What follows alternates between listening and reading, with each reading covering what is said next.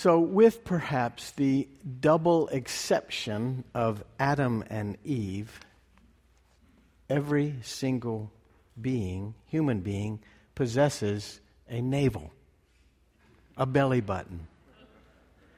This is because we're all born connected to our mothers by an umbilical cord. And when we are born, as you know, that cord is cut, enabling us to breathe on our own, eat on our own, sleep on our own, find life as individuals. But the navel, the belly button, is part of us forever. I have a vivid memory about all this because of that powerful moment at the birth of all three of our children. The doctor invited me, as is often the custom, to cut the umbilical cord at each birth. It's a simple snip, but it is a significant reminder that we are born connected to our mother. Belly buttons have also become kind of fashionable in these days. Lots of styles of clothes reveal more and more of our belly buttons, especially in these warmer months. And it's also a little stylish to add things to the belly button. You know, like jewelry, like tattoos.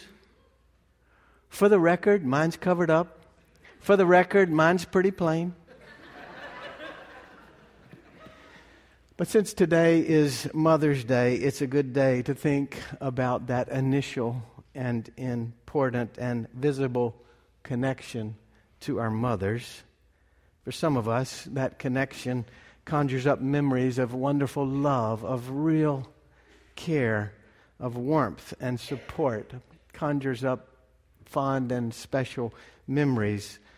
While the physical cord is cut at birth, we have remained connected to our mothers, and we celebrate their love, and we give thanks for the life they give us, a love that inspires us to love, perhaps a care that leads us to care for others in the world. We give thanks for a mother's love. For others of us, while we give thanks for our mothers, and we know our mothers give us life, relationships can be difficult. And being a mother is complicated. And a close physical connection does not always indicate genuine or even healthy connections always. And many of us struggle with that relationship or have issues with our mothers or have lost our mothers, maybe even recently, all of which can make this a very hard day. But all of us have belly buttons, reminding us that we are born connected. Jesus had a belly button. That means many good things. Though he was Emmanuel, God with us, he was also a human being, born of a woman, Mary, his mother. He knew the struggles of life. He knew the struggles of relationships. He knew lots about what we know about the ups and downs of life. He's one with us. We're one with him. And this is also a reminder of how connected he is to us, how he knows us, knows our struggles, knows our needs, connected. Our scripture today is not about belly buttons. In fact, there's no mention in the Bible of belly button.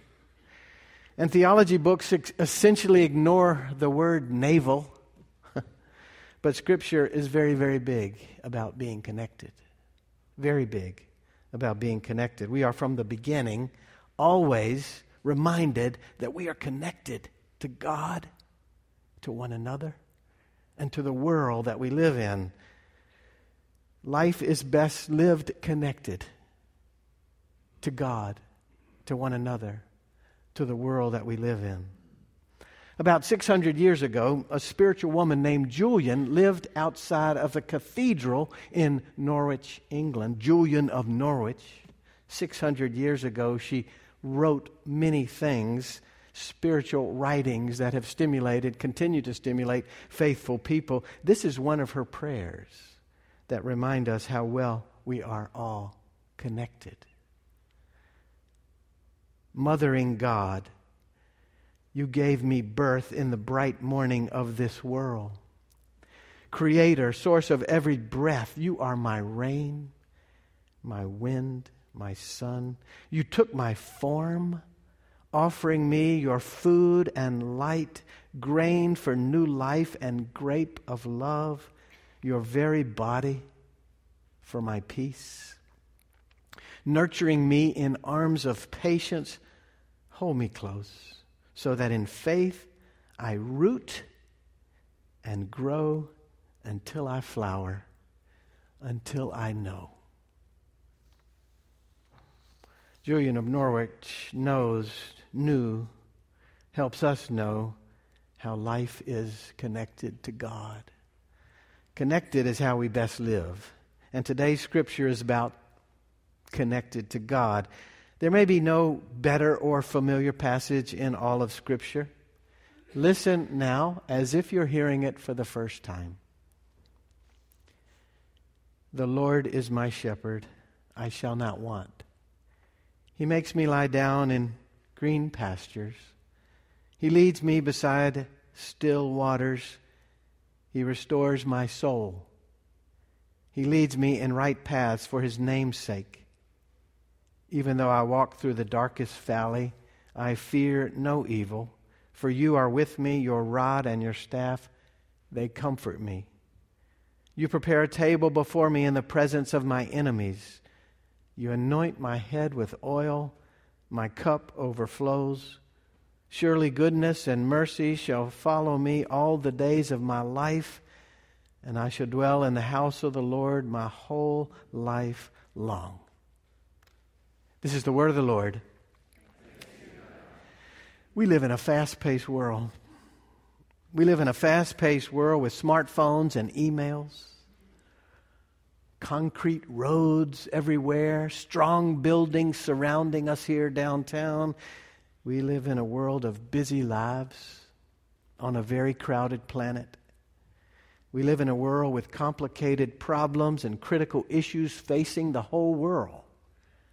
And yet in one sentence from Psalm 23, we are transported to a Palestinian hillside a half a world away and 3,000 years ago. And those words have affirmed and been spoken across all those miles and all those centuries to celebrate how deeply and how importantly we are connected to God.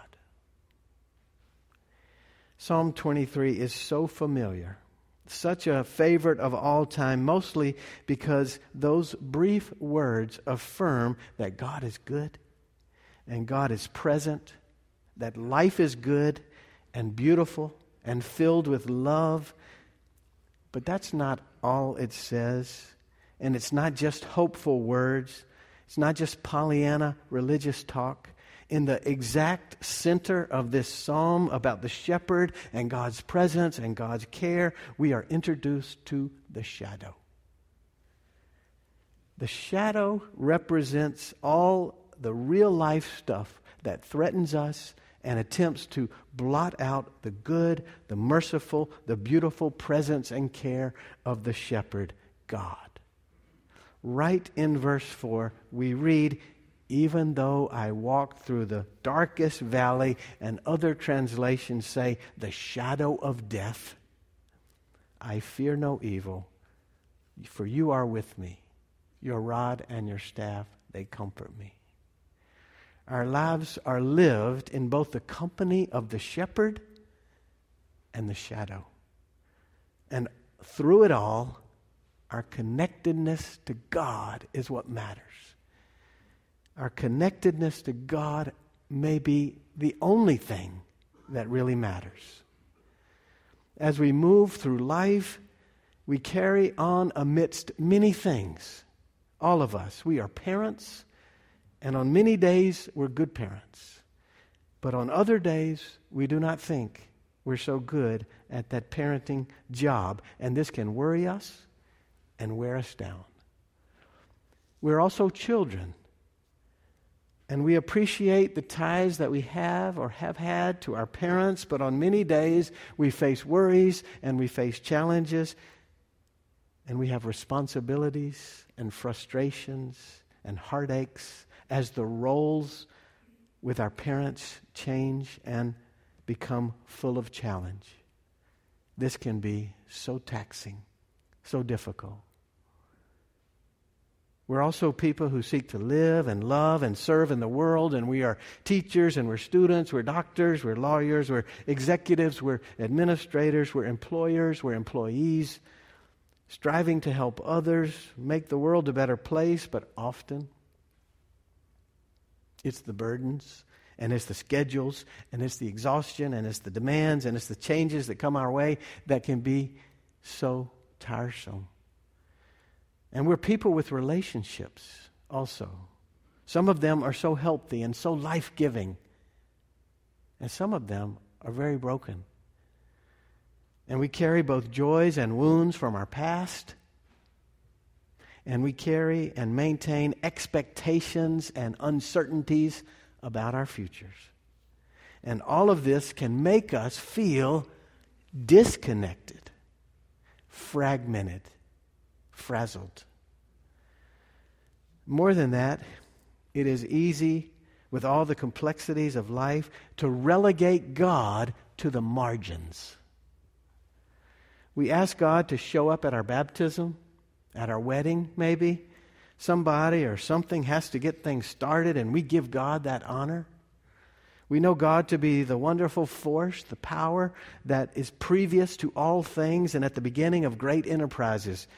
Political terms of office, academic years, maybe business ventures, cornerstone ceremonies, prayers are offered. We ask God to show up. God's presence is invoked. And then in the endings, we certainly hope God will be present. At death, the funeral is an act of worship, giving thanks for the life of that person. At the conclusion of careers or academic commencements or anniversaries or at other endings, God is frequently acknowledged as being present and as real. But what about that long in-between? How about the large living between the starts and the finishes? God is the first and the last. But what happens in the middle?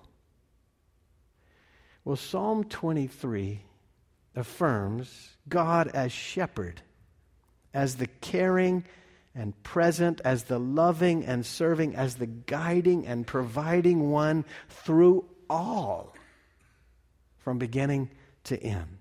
Through all, even the shadows, even the darkest valley. God does not create and then just turn us loose to do the best we can in the world with all that comes our way. God does not just leave us to fend for ourselves, to work and to worry until we die and then are judged before the judgment seat according to our conduct. That's not how it is. God is the shepherd who guides us in all of our wanderings through the light and the darkness, the bright and the shadows, and God sustains us in all of it, even the darkest places, and provides for us throughout the whole journey. This psalm is about how deeply and forever and wonderfully we are connected to God through all of life. Karl Barth was a theologian of the last century, and he was one of my favorite classes when I was in graduate school at Yale. I learned so much from his writings and his theology. This is what Barth says. We need not expect turns and events which have nothing to do with God and God's presence and God's care. Everything in our lives relates to God's abiding care. Everything in our lives relates to God's attention and God's love. The Lord is never absent or passive or impotent, but always present, active, responsive, and omnipotent. God is never dead, but always living. never sleeping, always awake, never uninterested, always concerned. With God, the bad thing is never the last thing. With God, the shadows and the darkness and death are never the last thing. God is with us. God's rod, God's staff, the shepherd, comforts us. And how very particular all of this plays out in this lovely psalm. Nothing is abstract. Nothing is in general. Everything is vivid and specific. Green pastures, still waters, paths of righteousness. That means straight roads. Valley, rod, staff, table, oil, cup, house. We know about all these things. In fact, everything that we need is basically in this psalm. Everything that matters is included in the intimate, caring, dependable ways we are connected to God, the shepherd. God cares, God provides, God guides. It's God's grace and refuge for everything about our lives. Psalm 23. Reading this psalm on Mother's Day reminds me of a story that my father loved to tell. My father loved stories. My father loved people. And way back at the beginning of his career in ministry, in the mid-1950s, he was riding a train, the Southern Crescent, from Richmond to South Carolina, where, as a about to graduate person from Union Seminary, was going to interview for his first position in a parish in Charleston, South Carolina. He was sitting on the train, and near him was an African-American man who was reading his Bible. My father loved to talk to people, and here was someone he could not resist. An older gentleman on the train reading his Bible. And as it turned out, he was an AME preacher on his way to Sumter, South Carolina, where he was the interim pastor of a large church, and he was working on his Mother's Day sermon. My father asked him, "So what are you going to preach about on Mother's Day?" And the older man looked at my father and said, "I'm going to preach about the 3 things my mother taught me: how to lie, how to beg, and how to steal." Totally intrigued, my father asked the venerable preacher, "How are you going to make a sermon out of that?"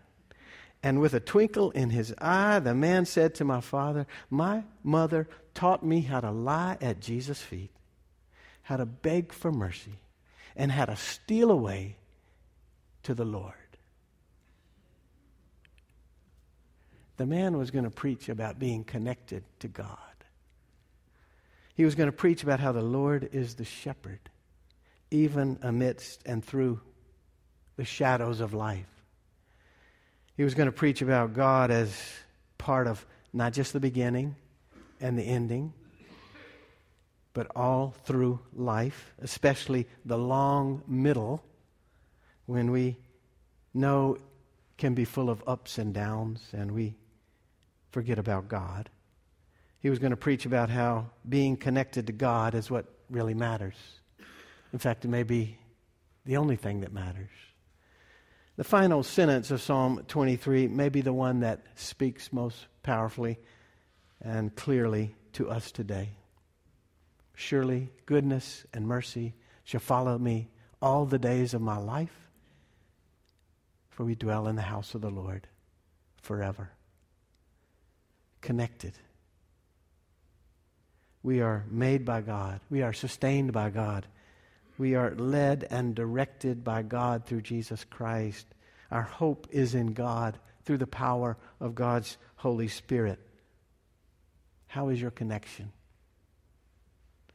May we not only affirm it today, may we live it out. Live it out.